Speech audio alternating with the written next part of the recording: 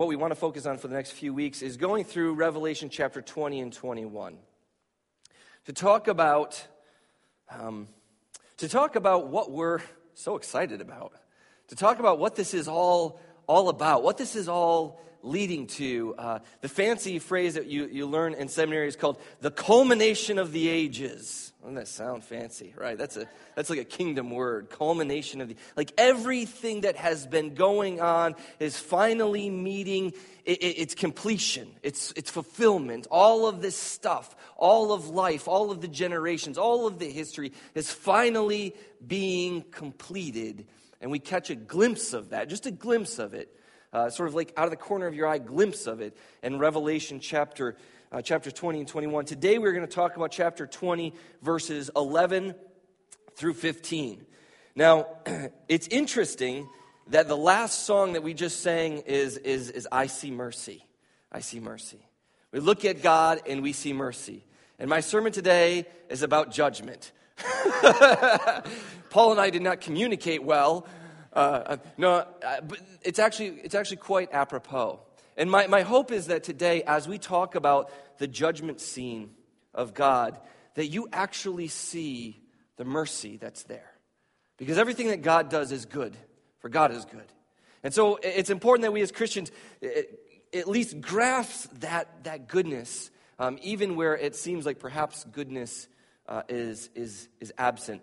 It's also interesting that I was going to talk about judgment because yesterday as I was driving up from Tennessee, the winds were so strong that I was actually holding the wheel like this to keep myself on the road. And as Todd and I were driving by, we saw two full semis just laid out in the road. So it is a miracle I made it. There was a rock slide on 75 that took out half of the right half of 75. It was just a crazy day. And so we are here and we are alive. And everything is wonderful, right? All right, let's look at verse 11 today. Begin with verse 11. Then I saw a great white throne, and him who was seated on it. And from his presence, earth and sky fled away, and there was no place found for them. I just want to let that sit with you for a second. And think about that imagery. If there's one thing that you could be sure of when you go to bed and wake up in the morning, it's that when you bring your feet off the bed and you put them down, what are you going to land on? The floor, right? I mean, the floor is there. And when you walk outside of your house, you're going to see earth and sky. I hate flying. How many, can I get an amen? Like, flying is the worst. I hate it. Especially the moment where you're in the air and you look out. I have to have the window seat, which is really weird. Like, you hate flying, but I have to see. Like, I have to see my own demise. Like, I just have to see it coming. And you're up in the air, and I can't see anything but sky. It's just so disconcerting to me. As long as I can see the ground and I can see the sky, even if I'm like, 10,000 feet up in the air, as long as I can see that horizon, I'm sort of like sure of something, you know what I mean? But I know in the morning when I get up, there's going to be ground under my feet, and I can look up and there's going to be sky, and that's sort of a constant in the universe. But here we see at the very end of all things have coming to their completion. It's sort of all coming to an end. The story is wrapping up. We're in the last chapter, and the only thing that we see is the throne of God. The earth which you counted on, the earth which was under your feet has fled. There's no place for it anymore. The sky which you look up to, your whole life you've seen stars or clouds or snow if you're in Michigan, is gone. Everything you knew has vanished. And the only thing that you can see and know and recognize is the throne and he who is seated on it. And it all, as I imagine it, makes the bottom of my feet sweat. Like, that's uncomfortable, isn't it? All the comforts have been stripped away. And as we'll see as we continue on, all of the secrets will be stripped away as well. What does the throne stand for? What does the throne mean? The throne, for us, we might think of maybe a judge's bench. A judge's bench. Now, you go before a judge, and the judge hears the evidence, and the judge declares a sentence. It was very similar in those days for the king. The king, you would come before the king, and the king would hear the case. You hear, the accuser, and you might defend yourself. You might bring witnesses, and all those sorts of things. That you'd go before the king, and the king would declare an answer. Only what's so interesting about kingship versus judges is that kings, not only do they make the judicial decision, but they also execute them, don't they? Judge, jury, executioner, all in one. And that's what we see in this throne sequence. We see the one authority, the one constant, the all-knowing, the all-powerful, the ever-present God. And there he is. And there we are. This sudden and overwhelming thing has happened. Verse 12. And I saw the dead, great and small, standing before the throne, and the books were opened. And then another book was opened, which is the book of life. And the dead were judged by what was written in the books according to what they had done. It's very interesting, isn't it? To me, what I want you to get out of this story is surprise. Like, what I love about Revelation is the surprise factor. Every time I think I know what's going to happen next, I read the next line and say, I didn't know that was going to happen next, right? I mean, that's what's so great about Revelation. Every time there's something new, like I could tell you the story of Jesus and you're like, I've heard that before. I could tell you the story of how he's crucified. You say, I heard that before. Revelation opens up and he says, I saw a lamb that had 7 eyes and 7 horns, and it looked like it had been slain. And they fell down and worshiped it. That catches your attention, doesn't it? That's something to think of. And that's what he's trying to do right here. He's trying to catch our attention. He's trying to get us to pay attention. Because what happens is that you become so secure that you know all the answers. You become so secure that you've got it all put together. That everything that you know is right and everything that everyone else knows is wrong. Right? We actually have this response. When you're confronted with new information that contradicts something you deeply believe, you have an actual fight or flight response that goes off in your body. Which is why when somebody challenges something you believe, instead of saying, well, that's a really interesting idea, tell me about it, you say, you better shut up. Right? We get mad, don't we? We get angry when somebody's contradicting our ideas. Why do we get mad? Why do you get angry? Why doesn't we just say, oh, well, that's interesting. Tell me more about it. No, we have this visceral reaction, and that protects us. It protects us from changing. And it is good in some ways, but it also is bad in that sometimes it keeps us from hearing God. It keeps us from hearing God. Because wherever you are now, God wants to move you. And so what this is trying to do is surprise us a little bit and say, the books were opened. Which means that there was something in them. And that people were judged by what happened, by what was recorded, by what was written in those books. The secrets are unveiled. How many of y'all got secrets? Some of you are liars. I didn't know that. Thank you. Because we all got secrets. There are things that you have done in your past, things that you have thought in your mind, things that you have felt in your heart, and you don't want anyone to know it, right? All that comes out. All the gossip that you've been, no more gossip. Everyone knows, all right? Everyone knows. That's sort of terrifying and exciting all at once, isn't it? Terrifying and exciting all at once. It's terrifying because it means that everyone will know. The things that God has always known, the things that God has seen me do, the things that I have known I shouldn't do or think or feel will all come to light. And what's really good news about this, and I want to highlight this for just a second. If you look back in verse 12, it said, the great and the small. The great and the small. Now, this doesn't mean like the large people and the small people, although that's also true. It means those who are prominent, those who are wealthy, those who are strong, and those who are weak, who are... We all know it's true. If you go to court and you have money, you have a better chance to get off, right? Why is that? Because you have power, you have influence, you can hire good lawyers, you can maybe bribe the judge. There's all sorts of things. Sometimes just the power of the name, the color of the skin, the quality of the accent. All of these things evoke inside of us certain kinds of prejudices. And so we have, as we all well know, an unjust justice system. Even if we have a good judge, there's mistakes that are made. In fact, I read today that around, and this is sort of like factoid for the day, around 10,000 people every year are wrongly convicted of a crime. Right? Wrongly convicted of a crime. What we see here is that before God, there is no wrong convictions. Before God, the great don't get off, and the small don't get shafted. What we see is that the wealthy can't use their wealth, because what does God need with it? And the poor get their day in court. Those who have been trampled down and oppressed get a voice. Those who have trampled and oppressed get silenced. That before God there is justice. And that's good news for a world that is desperate for justice. And that's something, just as a side soapbox moment, that we as Christians should be known for. People who value justice, who stand with the oppressed. And that's something, folks, we haven't done a very good job of. We got to work on that.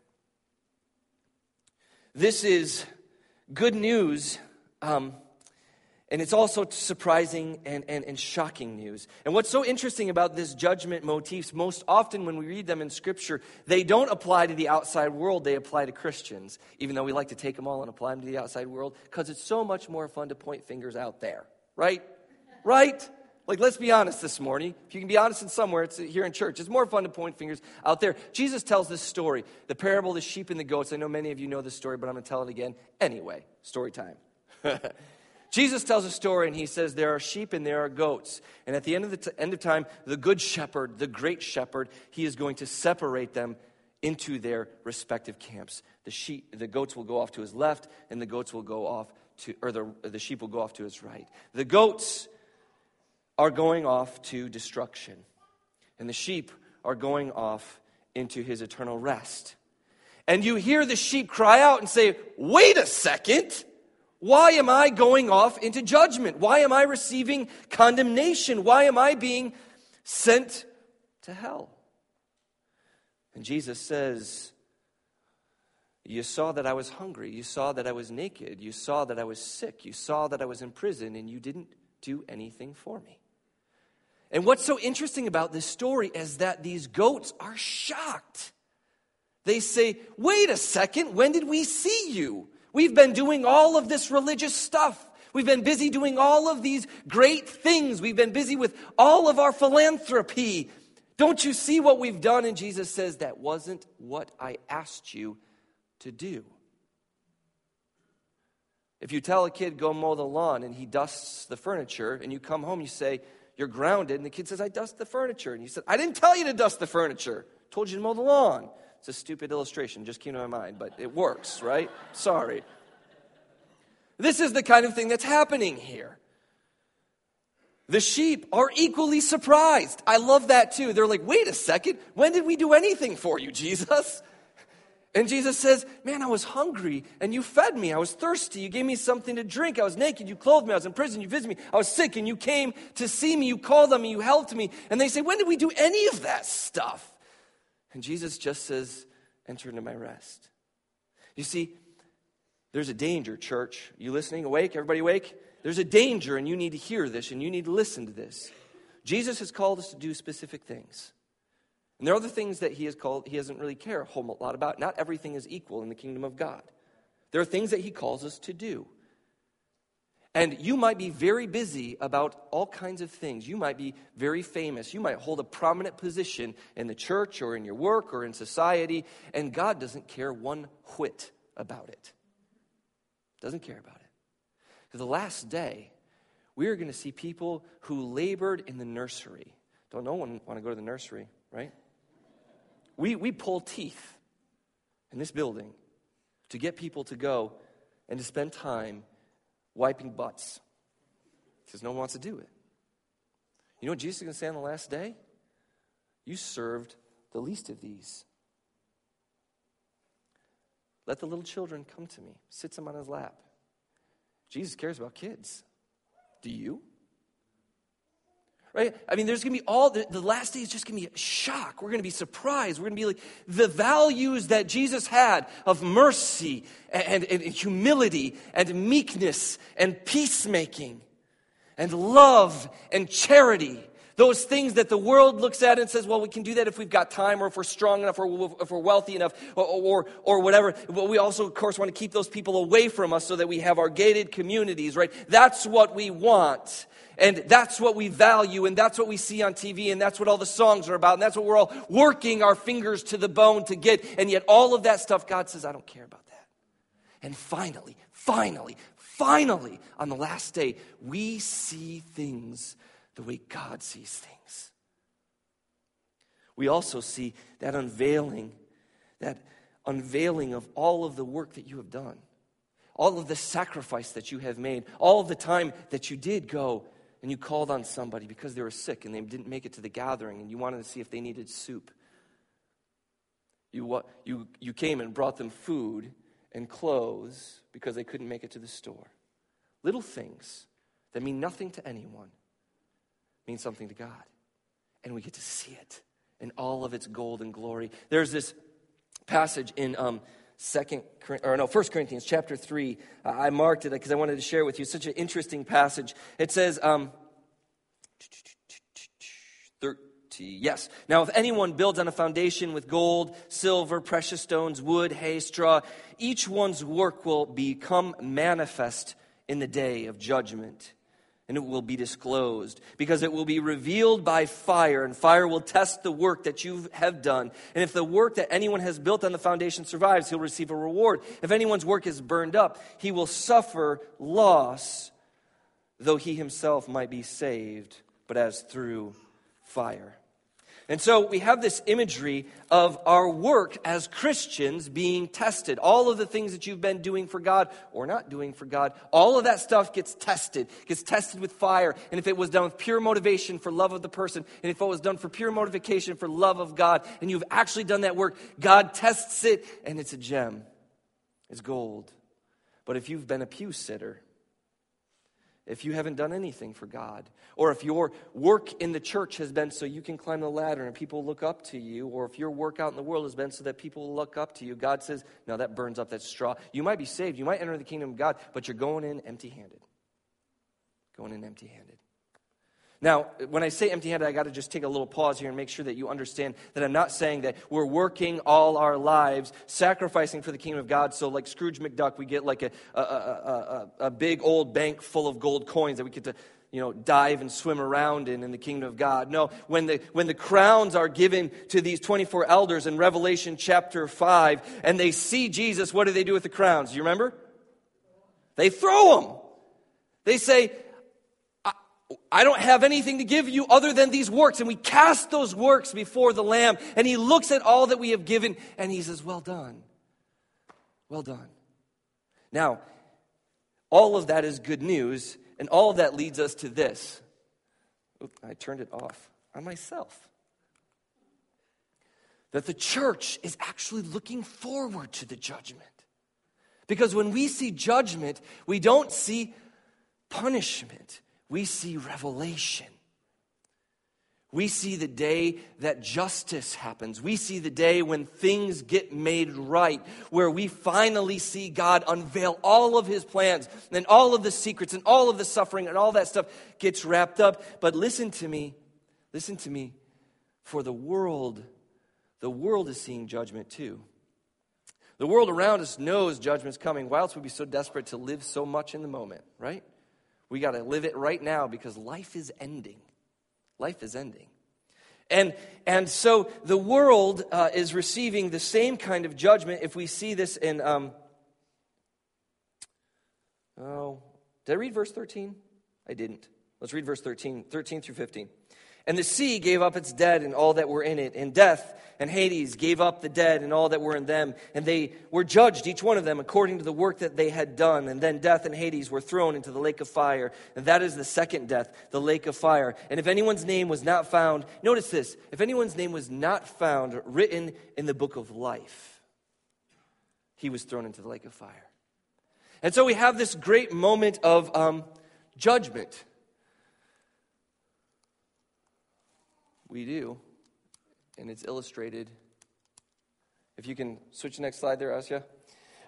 We have this great moment of judgment that is going to happen. And there's this great separation, again, just like the sheep and the goats, only this time all that is old is passing away, and behold, everything is going to become new. But it is a terrifying moment, because all of the books that are opened up and all of the things that are done, the Christians might receive some reward for it, but none of that saves you. Notice that, verse 15? None of that saves you. Where does your name have to be written? In the book of life. So all those books of deed, whether good or bad, where did they get you? Nowhere. But the book of life, that's the thing that gets you, right? So what we see in Revelation is nothing different than we see in Paul, we see in Jesus. For by grace you have been saved through faith, not as works, lest no man can boast. So that no one can say, well, God, you owe this to me. God says, I don't owe you any. Well, I do owe you something, and it's hot and it's a lake, right? That's what you are owed. But out of the grace and work of Jesus Christ, I gift you eternal life. Your name is written in the book of life. If you have not placed faith in Jesus Christ, your destiny is judgment. Your destiny is a lake of fire. And if you could advance another slide there for me. Next slide. Thank you. That's my lightning bolt of doom. God has fixed a day when he will judge the world in righteousness. Right? And I know that this is the point in which we sort of get a little uncomfortable when we start to shrink in our seats a little bit. But judgment, but hell's a real thing. The scriptures declare it. Jesus says, shake the dust off your feet if they won't listen to you, because it is more tolerable for the land of Sodom and Gomorrah. And if you remember the story of Sodom and Gomorrah, the city itself was destroyed by fire from heaven. It is more tolerable for the people that God dropped burning rocks on in the day of judgment than for those who have heard the grace and work of Jesus Christ and said, no, thank you. It's fearful, right? It's a fearful statement.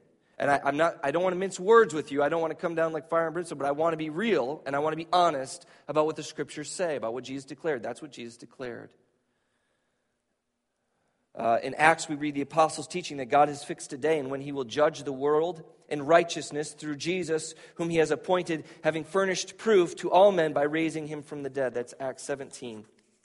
It is appointed unto a man to die once, and after that, the judgment. If we go on sinning willfully, and this is more for the church than for not, but it also applies to the whole world. If we go on sinning willfully, if you choose to sin over and over and over again, this is your process, this is your way of life, this is how you move in the world. After receiving a knowledge of the truth, if you've heard today that you need to repent and be baptized in the name of Jesus Christ for the forgiveness of your sins so that you can receive the Holy Spirit, and you don't care about it, there is no other sacrifice that can be made for your sins. Jesus made it. If you don't accept it, there's nothing else. But a certain and terrifying expectation of judgment and the fury of fire which will consume the adversaries of God. Now, just think with me for a moment. If you are going to build a kingdom and you're going to live there, that's where you're going to live. And you want to have people there, right? Because a kingdom by yourself, how much fun is that, right? You need to have somebody to play, Xbox with. Right? Yes? And so you're going to build a kingdom and you are going to live in that kingdom and you want to populate that kingdom. What kind of people are you going to populate that kingdom with? Xboxers. Well, it's actually PS4. I was just doing that for Eric, but Xboxers have another kingdom down the road. You're not going to populate that kingdom with people who lie and steal and cheat, fornicate. You're not going to populate that kingdom with people who are going to bring into the kingdom things that are wicked. They don't fit. The two don't fit. And so if we're talking about a time when God is finally going to set the scales right, and he's going to bring about a culmination of a great kingdom in which he is going to dwell in the midst of his people forever and ever, could he possibly bring in people who don't want to follow his rule? No. You have a chance now to accept the rule of God and let your life reflect it. And if you say, I want to accept his rule, but I don't want to let my life reflect it, you're out. Doesn't fit. If you say, I don't want to accept his rule and I don't want my life to reflect it, you don't belong. You've said no. This is the moment where we reveal whether we said yes with our lives, not just our words, but our lives, and whether we've said no with our words and our lives. All of that is made plain. There's no secrets here. There's no secrets in this message. There's no secrets in the gospel. There's no secrets in what's going to happen. There is going to be a day of judgment. But I want you to notice again in verse 14, what goes into this lake of fire first? What? Death. Death goes into the lake. Hades is a way of saying the grave, the place where you keep the dead, right? That goes into the lake of fire as well. That all that is disorder, that all that is chaos, that all that is sinful brokenness of humanity, and all those who have lived their lives that way, all of that is being extinguished so that God might build something pure, something beautiful, a new heavens and a new earth. And as we continue on in this series, we will continue to see what that all looks like. But I want today, as we as we wrap up this message, I want us to walk away from this judgment scene, as odd as this might sound, encouraged. Go ahead and hit the next slide there for me. Encouraged. Because what we are seeing in this judgment scene is that all of the old is being cast off. It's being washed away, it's being destroyed, it's being burned up, it's being removed, whatever word you want to use, all brokenness, all death, all destruction, all of this stuff, all of the injustice in the world, all of that is being removed, and instead what is being replaced by it is God's glory, God's mercy, God's life. That all those who took that Sermon on the Mount where he says, blessed are the meek, for they will inherit the earth. Blessed are the merciful, for they will receive mercy. Blessed are the peacemakers, for I will call them my kids. Those people who took that seriously and said, not only do I claim that with my mouth, but I claim it with my life. I claim it with everything that I am. I want it. I'm living that way. You will get trampled on in this world. Don't let anybody sell you something else. Like, this is not a place for like palatable Christianity where you can just sort of sing a few songs and go home and be happy. Like, that's not real, folks. It's not real. The meek don't inherit the earth until this day. The humble don't get exalted until this day. The merciful don't receive mercy until this day. Go to a judge and ask him for mercy, and he says, I give you law. Go to God and say, I want mercy. He says, I give you my son. And this is the call and cry of the gospel, to hear this good word and to let it transform you. Let it shape you, but also to let it fuel you, because I think mostly in this room today we have Christians, and if you know that this is the fate of the world, you know that this is the fate of your neighbors and your friends and your family and people who don't know Jesus, man, you should be on fire to share this gospel with them, not just because you don't want them to be destroyed and cast into the lake of fire, but because you love them and you want them to know the mercy and grace and depth and love of God. That's what we're about. That's why we say share Jesus, share Jesus, share Jesus. Because we want people to know Jesus. Because he's so amazing. Because he wants to transform everything. And in Revelation, we catch a glimpse of that glory. Catch a glimpse of that glory. Let it change you. Let it shape you. And let it drive you out to share Jesus with others. Amen? Let's stand and praise our Lord.